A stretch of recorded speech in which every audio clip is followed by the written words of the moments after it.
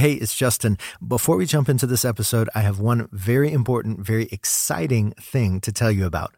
Hazefire Studios is bringing Holy Ghost Stories to several cities this spring in something we're calling Holy Ghost Stories Live, the Exodus Tour. If you're a regular Holy Ghost Stories listener, you've heard about these live shows before. This is your chance to be there, to join me in person for a magical evening where we immerse ourselves in the epic story of the Exodus and meet Yahweh inside it. I will be joined by none other than Kendall Ramsour, the fabulous composer and cellist responsible for the entirety of the musical score you heard in the Exodus series here on the podcast. Kendall is a Boston Music Award winner, a finalist on America's Got Talent. He's performed at the Grammys.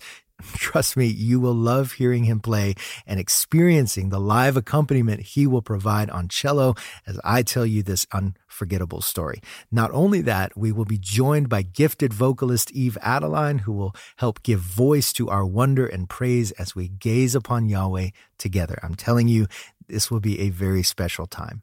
All of the cities and dates are on the website, holyghoststories.org, and the tickets are live right now. If you'd like to join us, be sure to grab your seats ASAP. These shows consistently sell out. I've heard from many of you, for instance, who were not able to get tickets to the Christmas show before they were gone, and you were bummed about that. So don't procrastinate. If you're listening to this on or after February 9th, now is the time to reserve your spot. I don't want you to miss out.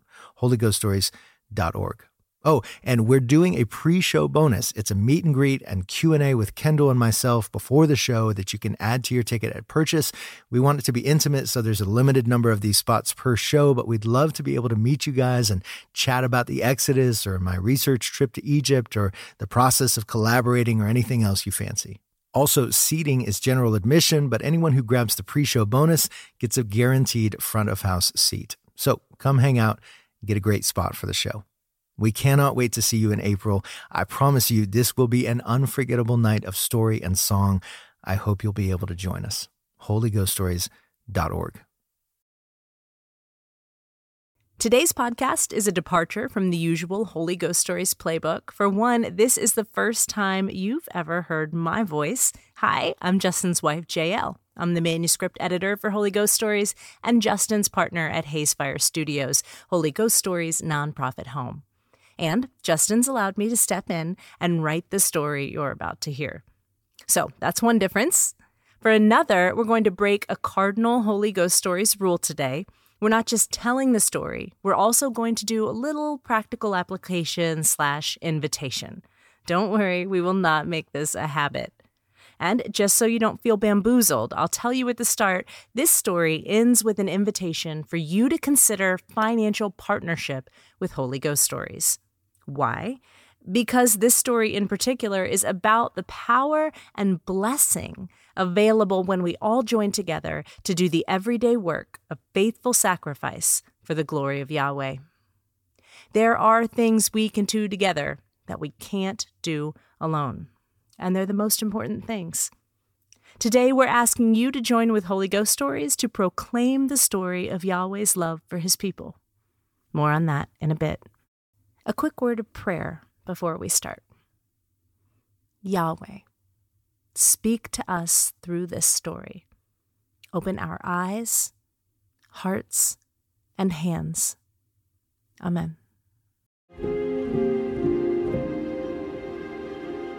Independence, self-reliance, meeting our own needs. It seems like a virtue, a gift to the people around us, freedom for us, freedom for them. But what if independence is actually a vice, a curse to the people who need us, and a barrier to accomplishing the big things we can't do alone? This is a story about teamwork, about bodies, eyes and ears and legs and knuckles and tendons and cones and rods, about the way each member depends on the others and belongs to the others. This is a story about dependence and synergy, about what it takes to live out God's grand designs. I'm not Justin Gerhardt, but welcome anyway to Holy Ghost Stories.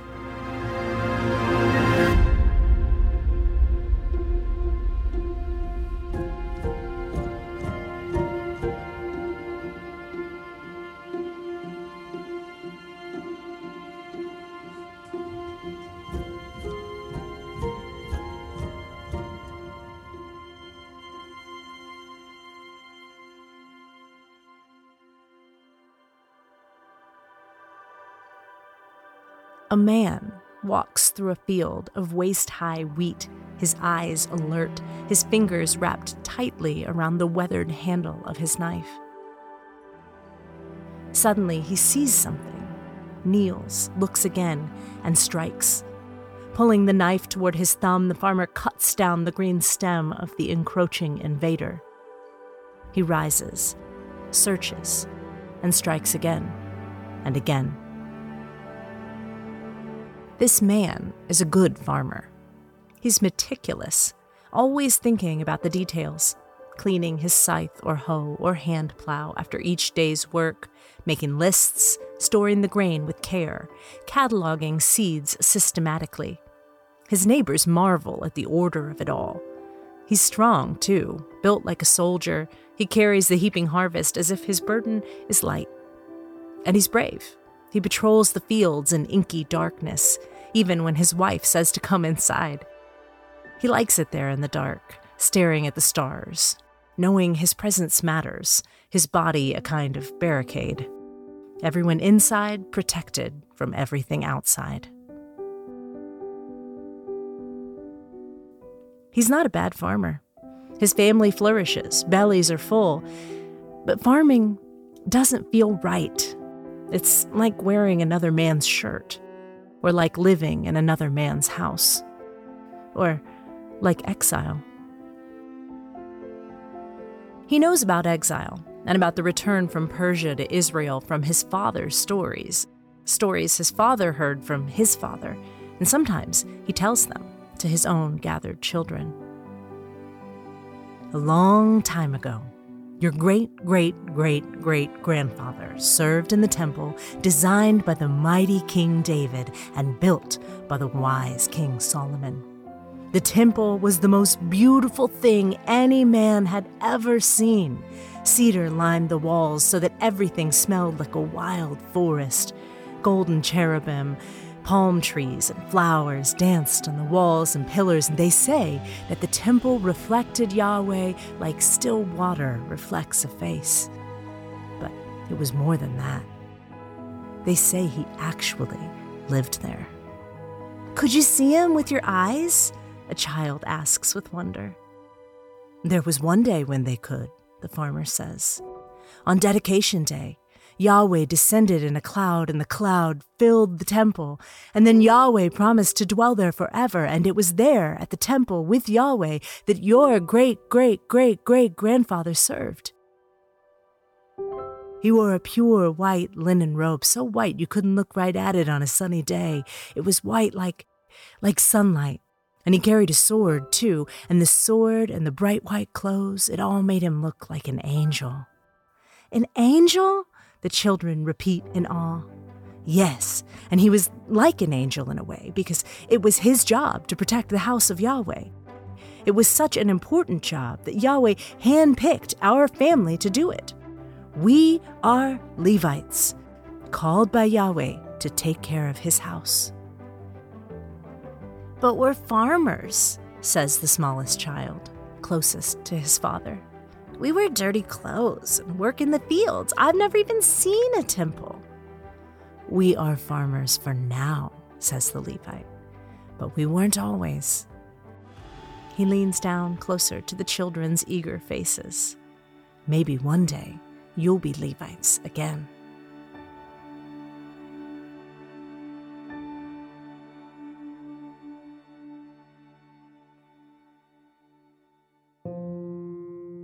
We will not neglect the house of our God. The people of Israel have gathered in Jerusalem to make a vow. A confession first, and then a promise. Women wear hastily fashioned sackcloth dresses.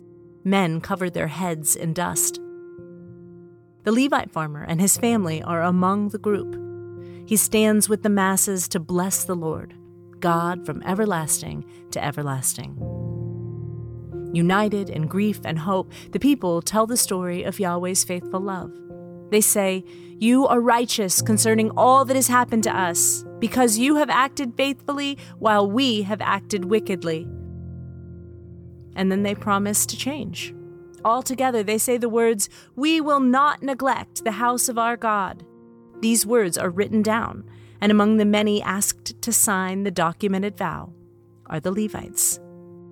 The Levite farmer doesn't know exactly what all of this might mean, but he hopes.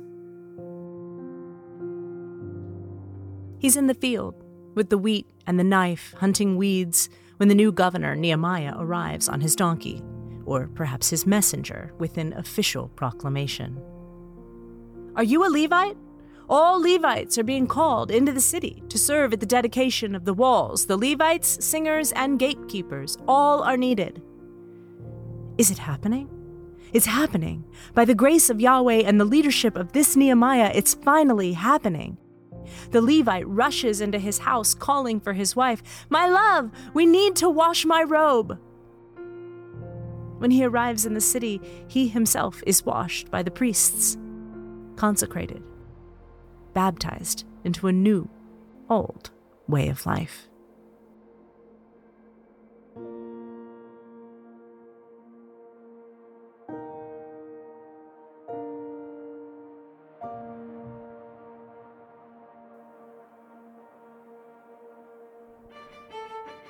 The dedication is a whole nation party, so loud outsiders hear the cheering and singing from neighboring cities. What part does the Levite play in the festivities? Perhaps he assists with the sacrifice, washing the priest's bloody hands, calming the bulls bound for the altar. Maybe he's crowd control, encouraging the people to stay inside the bounds of holy fun. Maybe he marches in the praise procession. It's possible he plays an instrument, a lyre or harp or trumpet, maybe even one of the special instruments saved from the time of the king after God's own heart. What does it feel like to sing David's songs while playing David's lyre, worshiping David's God in the city of David? After the procession and the sacrifices and the singing, so much singing, Nehemiah and the people ask the Levite to stay, to do his duty and care for the new temple. The singers are also asked to stay, and the gatekeepers. The people have pledged not to neglect the house of God, so they'll need this Levite's help to fulfill their vow. As a sort of down payment on their promise, the people bring a thanksgiving offering. The Levites collect and distribute it, just one of their holy tasks as caretakers of God's house, their home. That night, the Levite eats his portion of the bull and breaks his daily bread, all of it given to him by Israel, the body.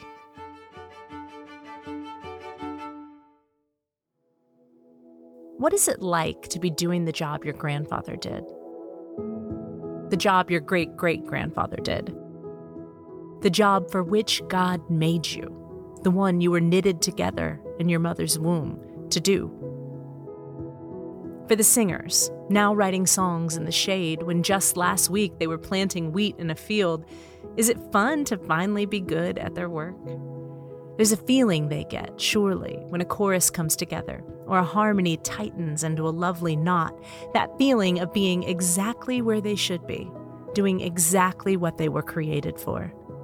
The Levite feels it too, keeping spaces undefiled, providing access, defending against thieves. That sword in his hand, it feels right, like it's always been there.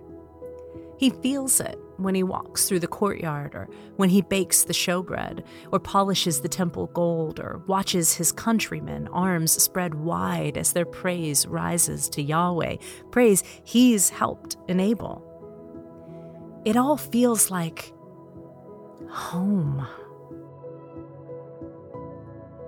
The temple is suddenly full of smiling people, each one thinking, this is what I was made to do. And they're right. Like eyes and ears and legs and knuckles and tendons and cones and rods in a healthy body, everyone is finally where he should be, doing exactly what he should do. This kind of unity feels like God's presence, a miracle akin to a cloud.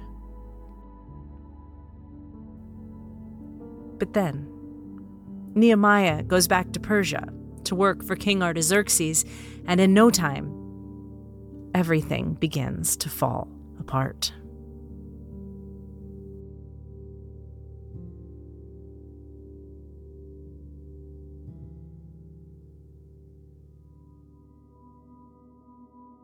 A new, younger farmer is in the field with the wheat and the same knife, hunting weeds, when the former governor Nehemiah arrives on his donkey. The young man sees him coming, a cloud of dust, and remembers the first time the governor came.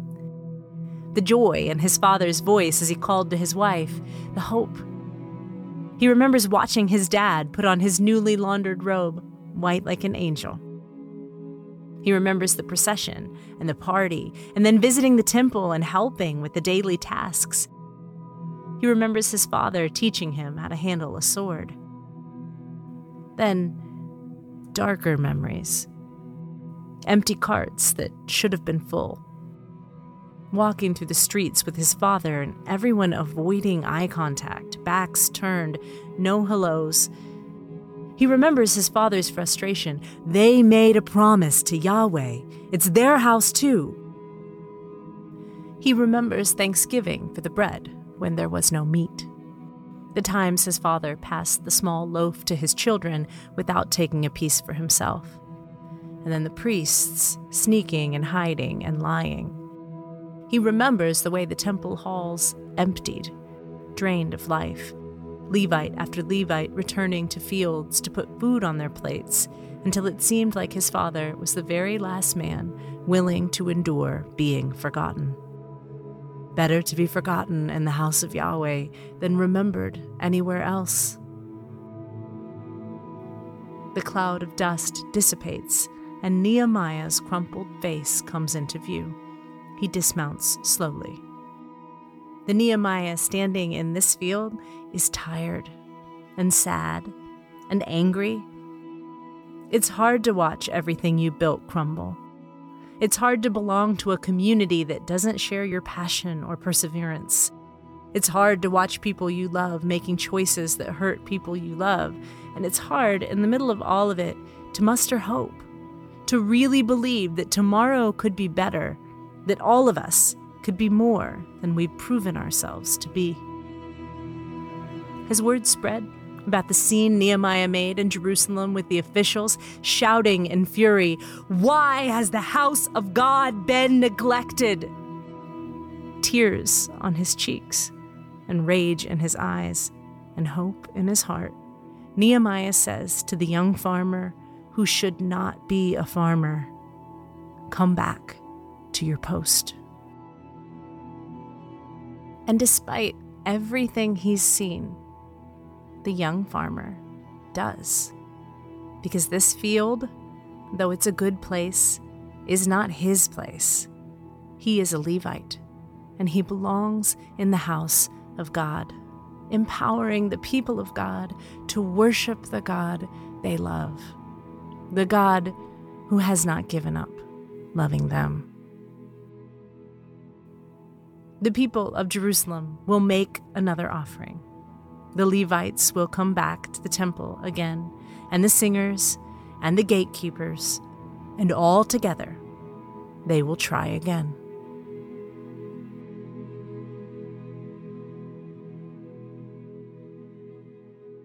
When I first noticed this story inside the greater story of the book of Nehemiah, I was moved by the plight of these Levites. I know what it's like to try to do what God's asked you to do and to be completely reliant on the graces of God's people. It feels so risky because it is risky. Taking care of the temple was the kind of job that didn't have a direct payout. It wasn't like farming, where money does in fact grow on trees. It wasn't like trading, where people make an offer that you can deny or accept. And it wasn't anything like our modern day jobs with guaranteed paychecks. In fact, there wasn't much correlation at all between how much work they did and how much money they got paid. Levites ate if the people gave. And if the people didn't give, the Levites didn't eat, no matter how much they worked.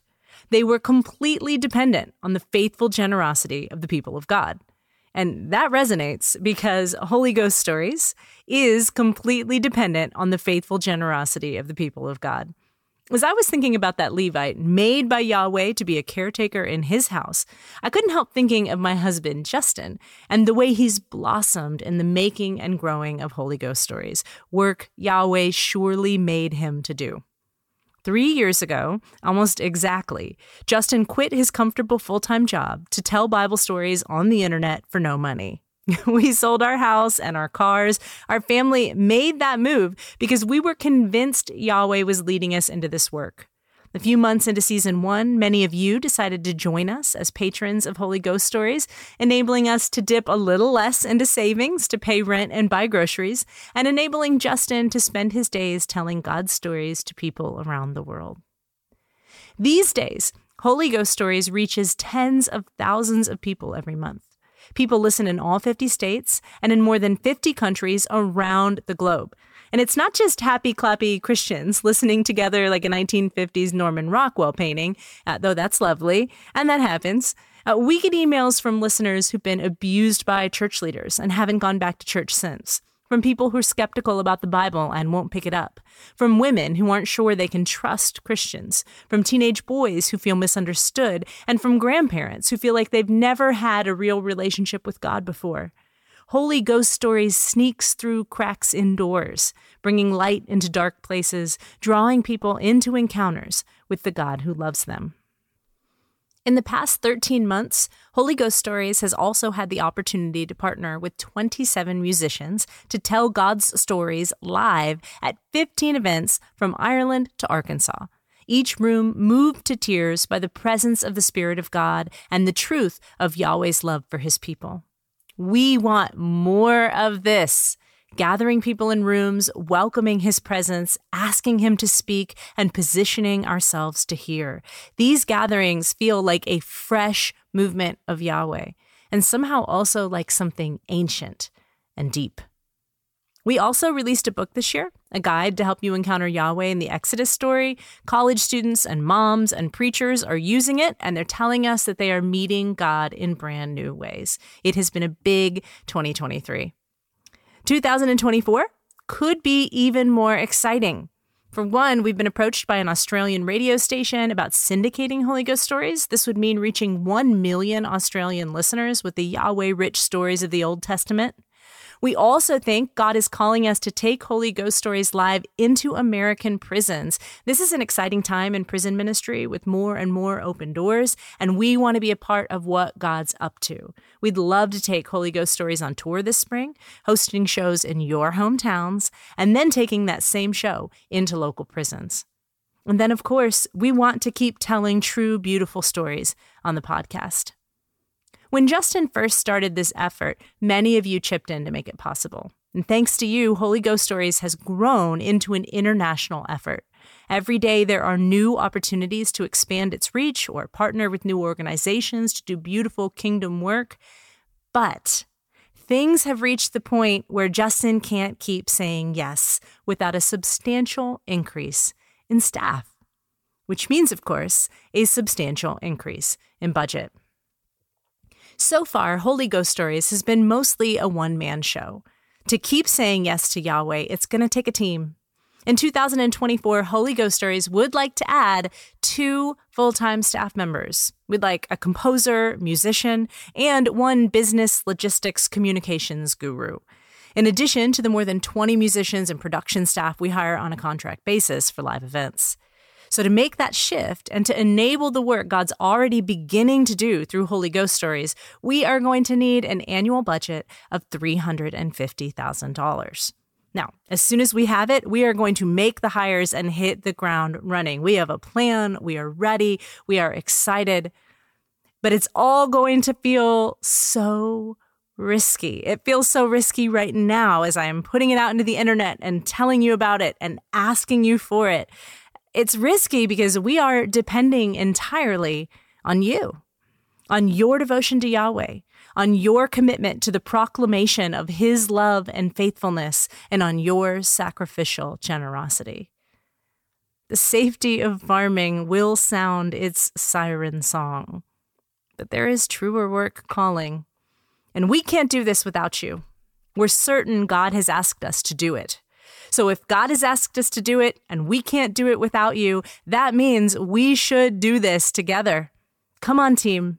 Let's make the sacrifice. Let's pay our Levites, and let's enable the work Yahweh wants to do among those who know him and those who are about to be delighted by the God they meet.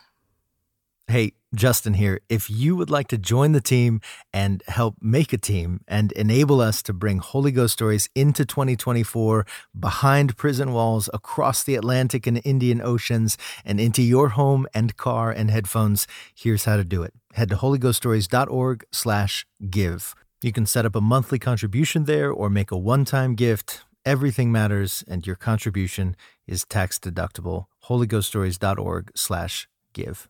All right, that's it. And from your Levites, thanks in advance. Till next time.